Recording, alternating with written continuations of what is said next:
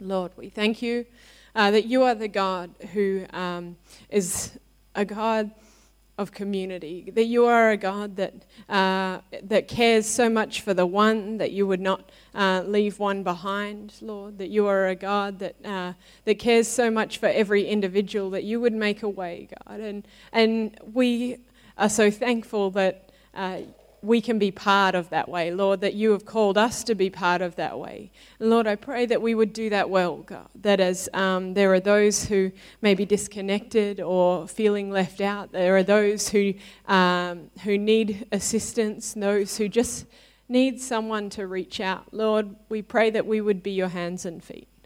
Lord, we pray that you would do what we can't, God. You would minister by your Spirit and bring strength, healing, and wholeness. You would bring hope and vision. Lord, we pray that you would bring your comforting presence and your peace that surpasses all understanding. Lord, we ask for all of this in your name. Amen. Well, if you have been with us over the last month or two, we've been sharing a series on the Sermon on the Mount. If you missed the last couple of Sundays, this is why you should probably not miss out on church too much if you can help it, because as much as we recorded the sermons, they actually accidentally got recorded over. And so we're missing a couple of our sessions, and I'll try and share the notes from some of those. One of those weeks was far more practical, and so the notes are probably more helpful. And last week I'll try and condense what we shared into something that we can give you, so there's not a gap. We didn't just skip that bit because it was too difficult. But where we're up to today, we are in Matthew chapter 5, and we're up to verse 33. So to give you a quick summary of where we've been and where we're at before we jump into this, started with the Beatitudes, God's recognition that the kingdom is made present amongst those that he mentions. The kingdom is made present amongst those who are the poor, those who are the ones who hunger and thirst after righteousness, amongst the persecuted, and amongst those who might be on the outsides of society. God is found amongst those, and so should we as those who follow him. We've been talking about how Jesus treats the scriptures that he has, which in his case would have been the Old Testament, but how he speaks to the law, this instruction, and what he advises or what he shows us about how to handle this text that we're given, the instructions and the law that it contains. And so we've spoken about how Jesus teaches that he did not come to abolish the law, but to fulfill it. And that there was, a way that God was revealed in Scripture, in the Old Testament through the law, but that is like Moses sees God, kind of a shadow from behind, something that looks like God, but not quite a full revelation.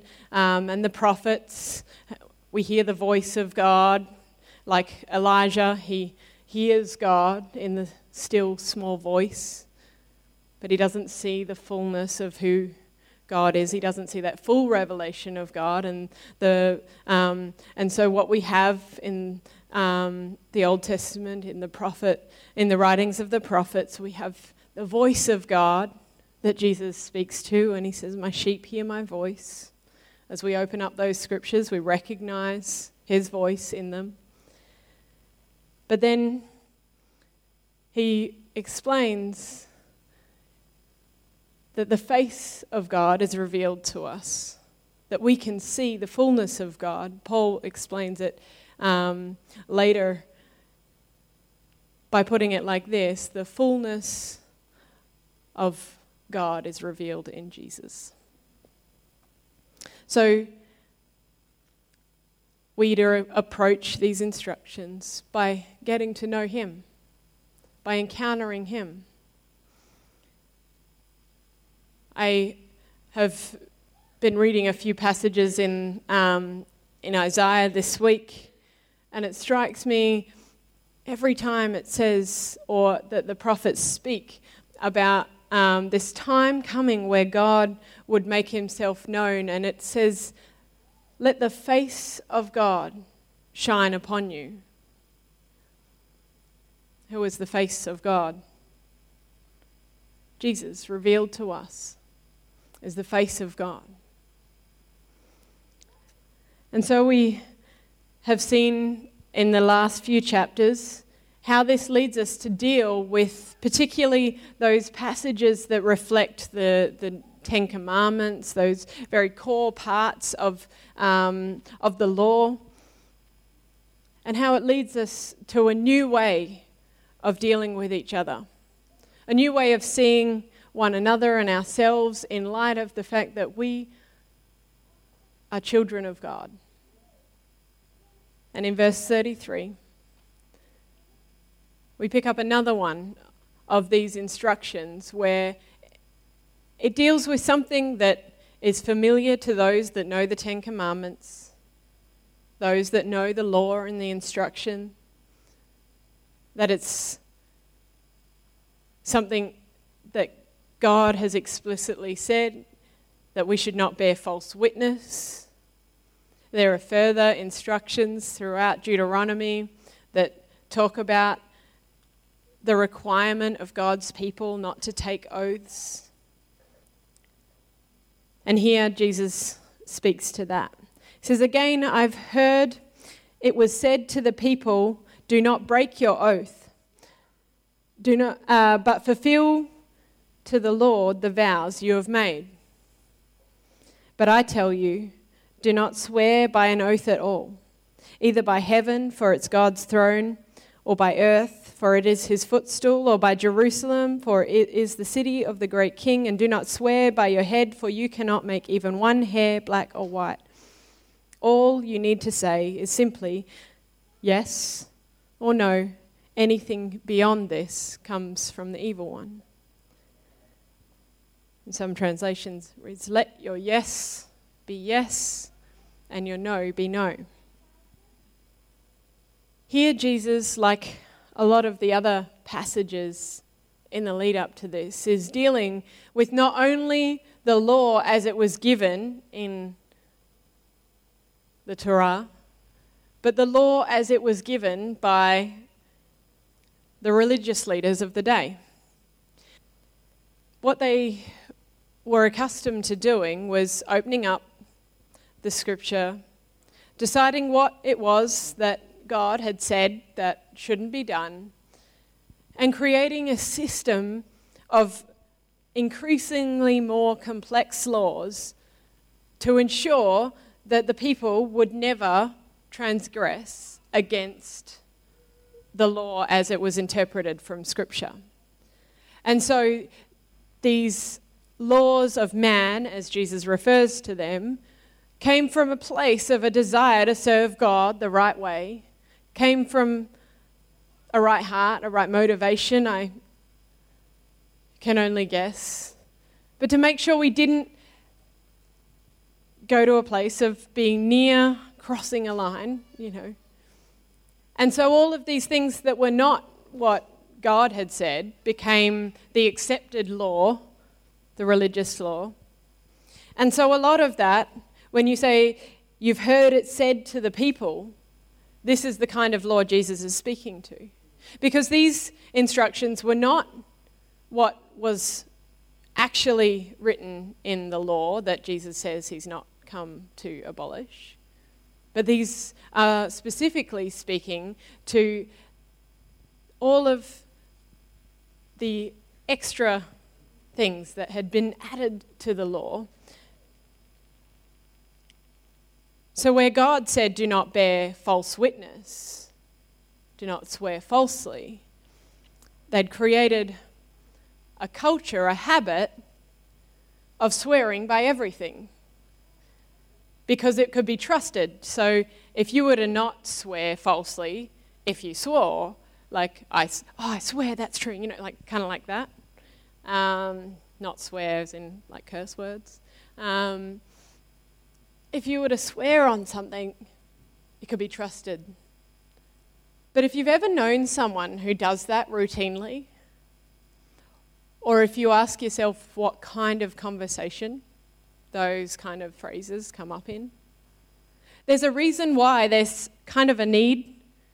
Like, I feel like if you're ever watching a movie and you've got the cartoon caricature of someone who's guilty and they say, I swear, I swear, I swear, like, you know, it almost comes to the point where just the need to express that kind of thing says that, well, the rest of the time I'm probably not that honest. See, what Jesus speaks to here is the fact that you can follow the law to the letter and you can even create a system around it to make sure you never transgress against the law, and you can still not be transformed by it. You can still not be a person of integrity. You can still be a person who is dishonest by character.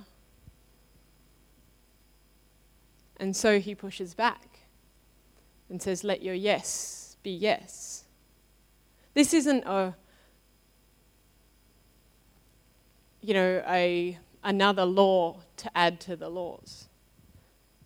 This isn't to say, well, you can't go to court and do the things, when they require you to swear an oath.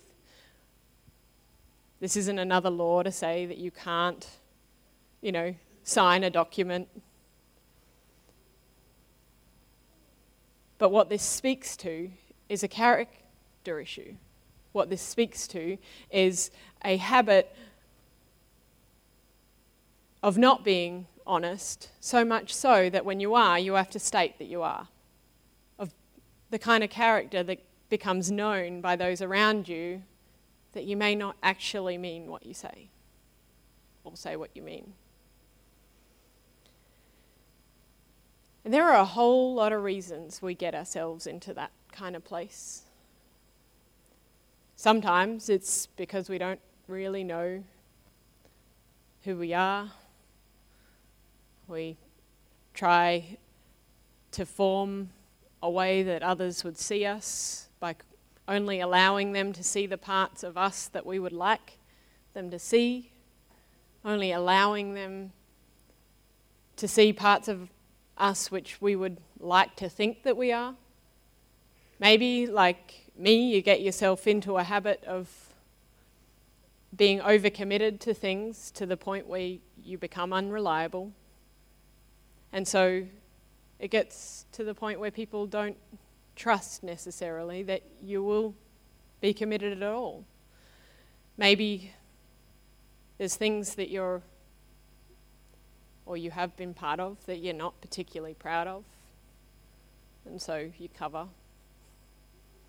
There's all sorts of reasons why we don't live a life that has the kind of integrity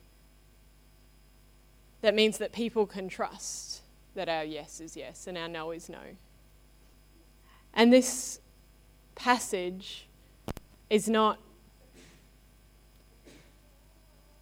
it's not an attempt to tell people that, again, they're not living up to the law. But this is a picture of the way that the kingdom needs to be seen by those. This is the kind of witness we're supposed to live. This is the way that this kingdom that Jesus is teaching about is made known to those. This entire passage says that every person is a child of God, that every action has implications, that every choice impacts people. But this kingdom is a kingdom where we would have the kind of integrity that we could trust each other. And yes, until all things are made right, that's going to be an imperfect process. But the witness we live, the way that we walk, we're invited into this kind of kingdom. One where you can let your yes be yes and your no be no. One where you would be free enough to say, I'm sorry, I can't. I'm sorry, I failed. Well, yes, that is something that is part of my story. See, we all have a responsibility, actually, to make this kind of space that allows for our yes to be yes and our no to be no. Because sometimes the reason that you haven't been able to say the things that you needed to say was because the space wasn't safe. Sometimes the reason that you haven't been able to be honest about where you're at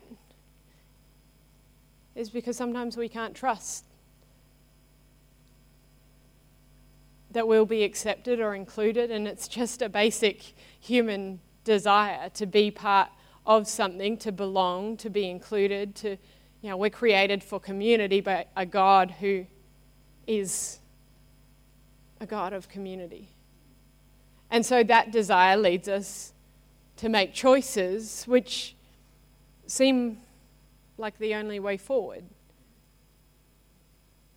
So his statement isn't just one to individuals, to become legalistic in the words that we use. Sometimes I've had to answer the question where people say, is it right that sometimes we have to lie in a situation? Do you think there's ever situations where you have to say something that is untrue? I know there's been situations that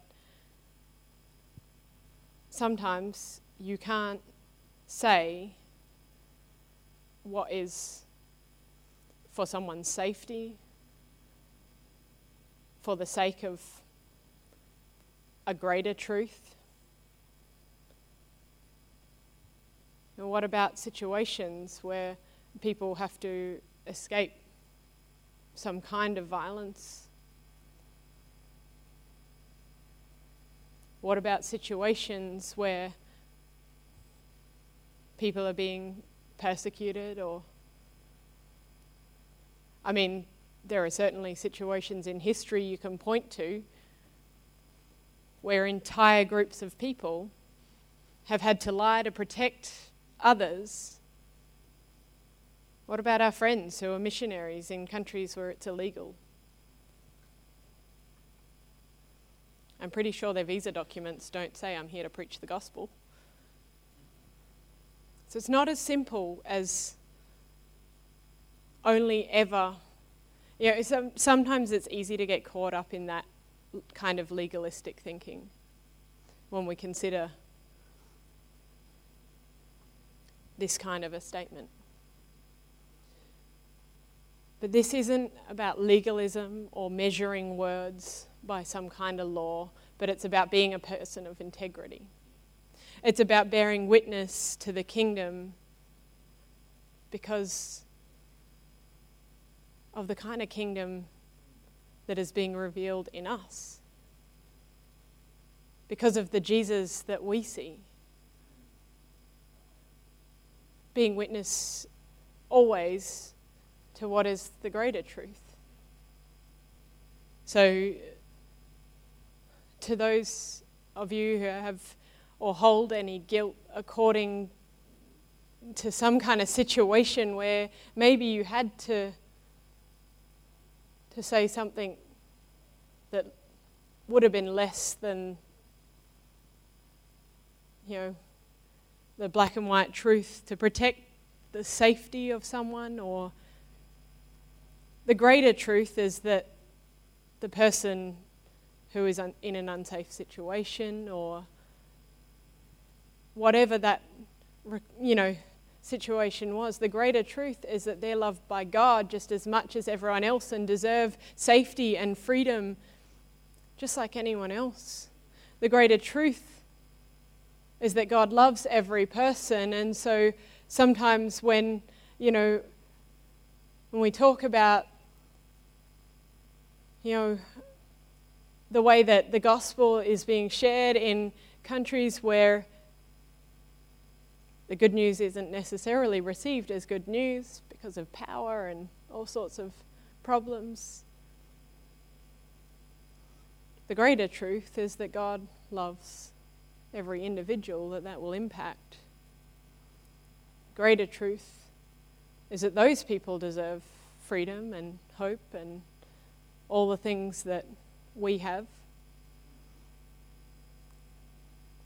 The greater truth is that the kingdom that we witness to is one where we shouldn't need to swear, but where our words can be trusted by those around us because we live a life of integrity. You know, as I sing the songs this morning, I am a child of God.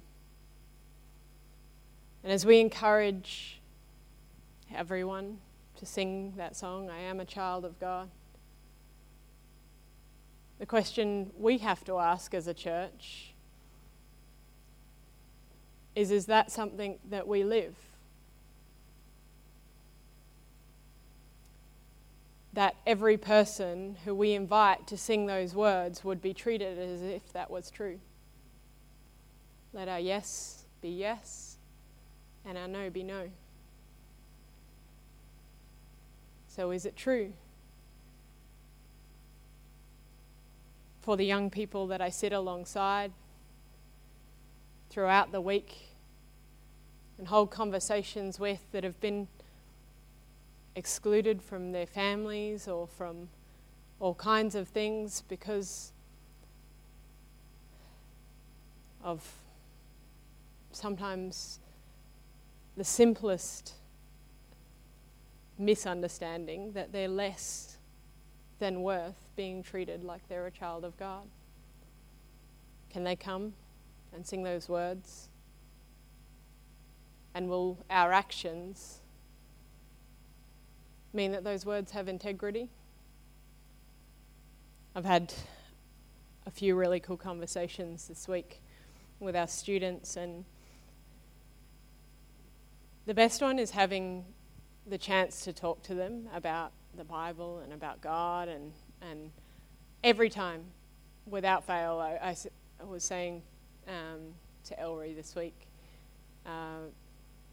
because as we walked in after I'd been out and Ellery happened to be in the foyer, I walked in and one of the new students, so she's been here about 6 or 8 weeks, she's like, "I've got a question for you." I was like, oh, this is ominous. I've been doing a devotion with them every Friday morning, and we talk about everything they saw, the staff saw, the work we did around apology and holding hard conversations a couple of weeks back, and so they asked me to share that with them. So, and I always open with, the reason I teach these things is, because I believe that every person is created with value, and if we learn to value and treat each other well, then the world will be a better place. It's a very subtle way of preaching the gospel to them in school safe terms, and so we've had those conversations, and then this young one says, "I've got a question for you." So I sat down, and she says, "If God is so good," you know where this is going, right? If God is so good, then why does he let this stuff happen? Every one of the conversations I have with the young people here, everyone, that's the question they have. Sometimes they have some other questions first. Sometimes they start with the really practical stuff, usually involving, does God want anything to do with me? But then it always comes down to that. One of the girls jumps in to answer, some stuff that she's been told, and, like God, God's got it figured out, and sometimes, we don't understand. And I had to say, I don't know that that's the whole truth. And so it's kind of a complex conversation about, God's will and free will and all of those kind of things. But basically, I'll always point back to the fact that I don't look around us and see a world where God has exact and ultimate control over everything that's happening. It's not the truth I see, not according to the God I know. I believe that God ultimately has, God is sovereign over all, and that his plan is for all to be made right. But where we stand right now, but what I do know is that God himself entered into the story to show us a better way. And the way that he showed us that was that he would rather suffer and die than participate in the system that was causing suffering. I don't really know where to go when they get to that point. They go, and usually carry on to some other obscure conversation. I'm like, oh yeah, I'll just leave you with that. But one of the girls said to me a little later, I've been reading the Bible. And one of the boys was holding on to one of the Bibles we got sitting out here.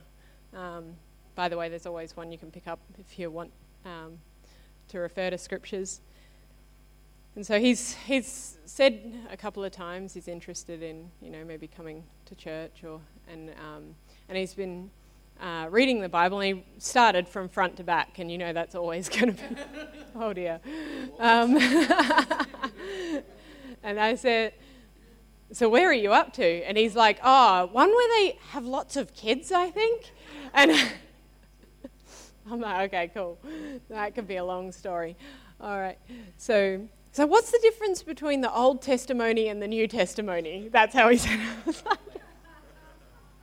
And so then they have this whole conversation where they're both referring to it as the Old Testimony and the New Testimony, and it was great.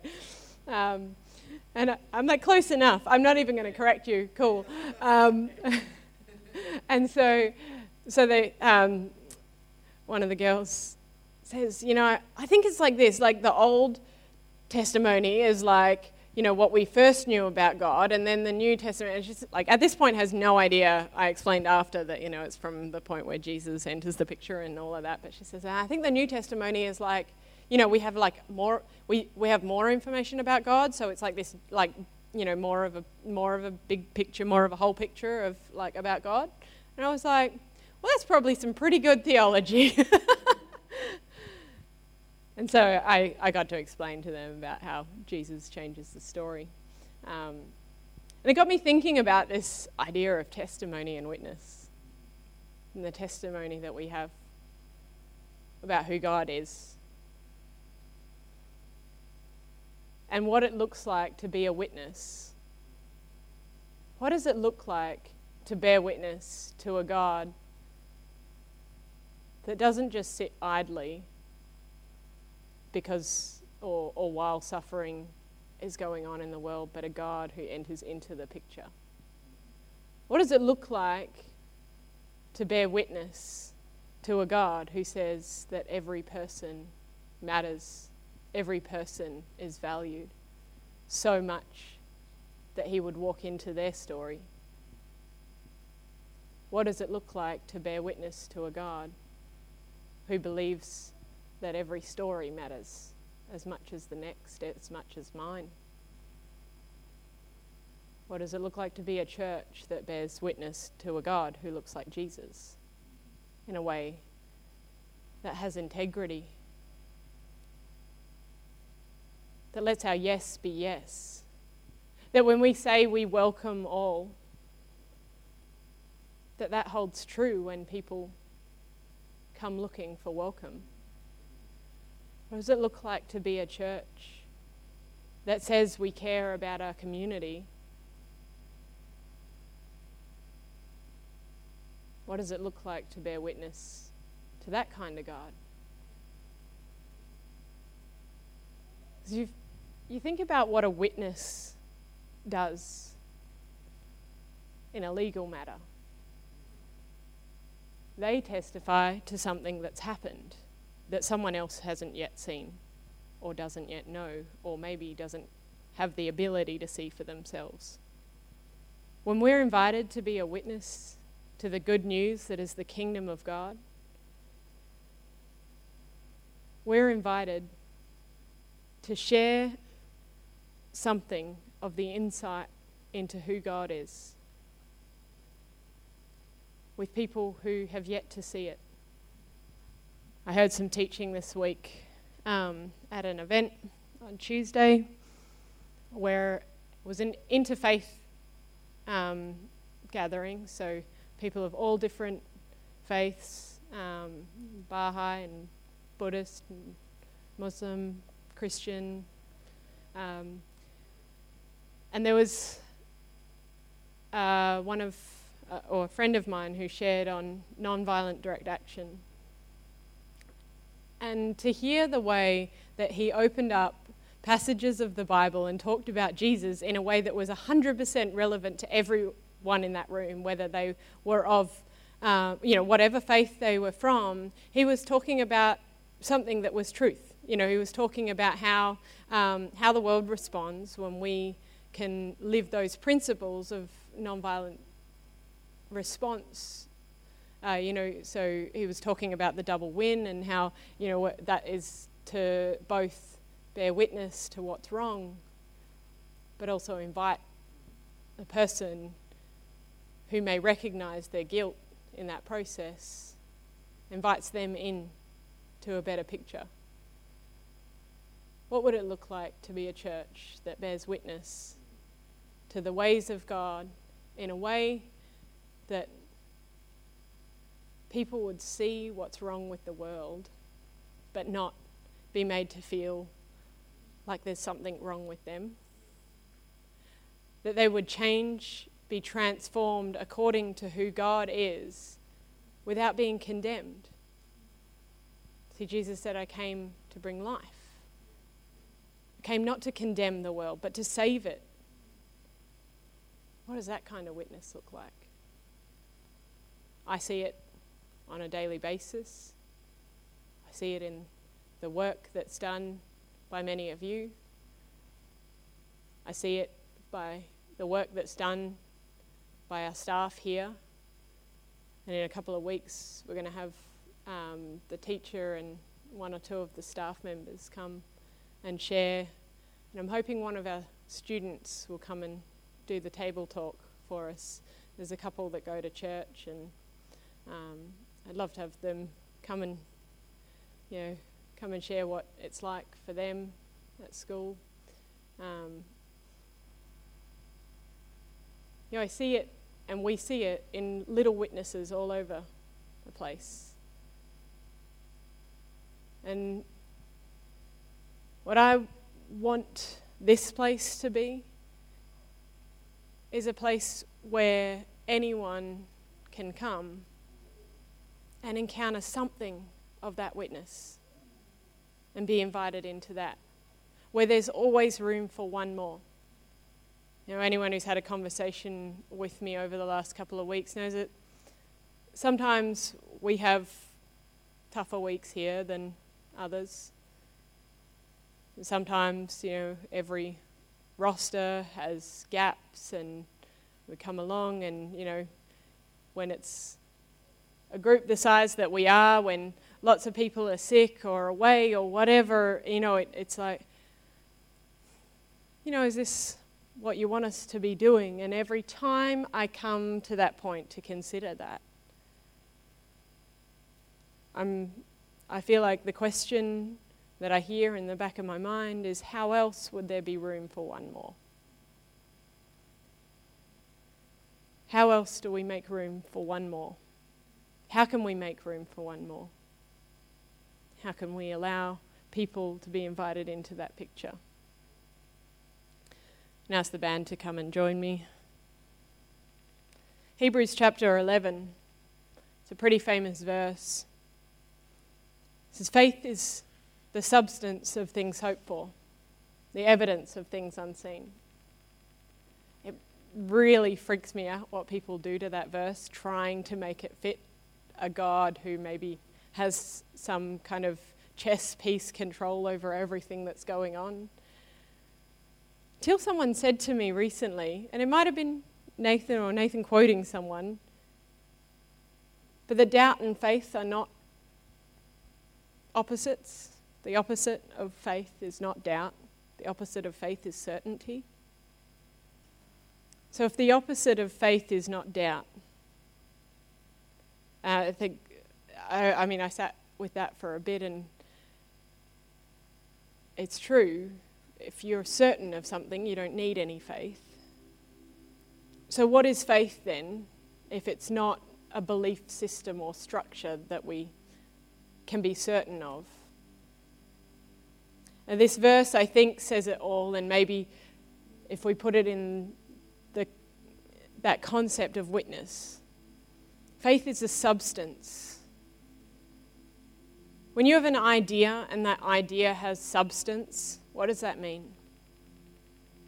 You have a goal or a project that you want to do. Maybe in your workplace you have values or something that's outlined that's, conceptual. What does it look like for that thing to have substance? It means it has action, has legs. It does stuff. It's touchable, tangible. It's present in people's lives. Faith is the substance. See, when we can walk into what God is inviting us into, even when we're not entirely sure, when we start to live that reality, even when we can't get it perfect, even when we're not sure how it all works out, even when we're not sure if we're 100% getting it right. When we live that kind of faith, there is substance. It has an impact on people's lives around us. It bears witness to the kind of God that is active in the world. It's the evidence of things unseen.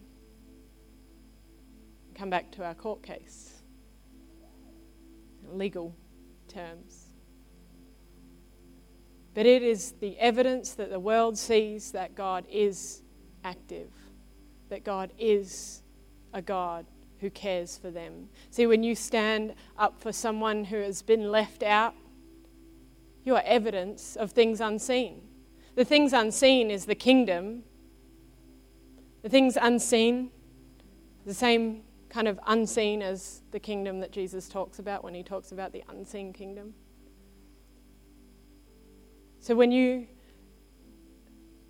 participate in the things that God has called you to do, whatever that work is that you're part of, whatever that relationship is that you choose to walk out with integrity, when you choose to be a person who bears witness to the truth that everyone matters, that all are welcome, all are invited in, we become substance, evidence of things unseen. I hear it over and over again when we have community events or people who come in here for all sorts of things during the week, and when they see the students who are sitting alongside teachers who'll sit with them one-on-one, or hear the stories of our students who came from a place of being addicted or completely disconnected, or anxiety that meant they never left the house, all kinds of things. And when these young people are going into workplaces and getting an education, people go, what is this like that would make space in the world for even these, the least of these? It's evidence of a God who says that every one of them matters just as much as our teenagers or the young person who's born into a position of privilege. Every one of them matters. God said it, we bear witness to it. This is why it's so important that we walk out this life of integrity. We begin here. at the table, bearing witness to the kind of God that says that everyone is welcome, that everyone's invited in, that we're all equal in the sight of God. Just as we sit around a table and share a meal, we're all equal. When we're invited into this space, we remember that this is the kind of God we bear witness to. So if you'd stand with me, I'm going to take a moment as we prepare to come to the table. Recognizing that we don't always get it right.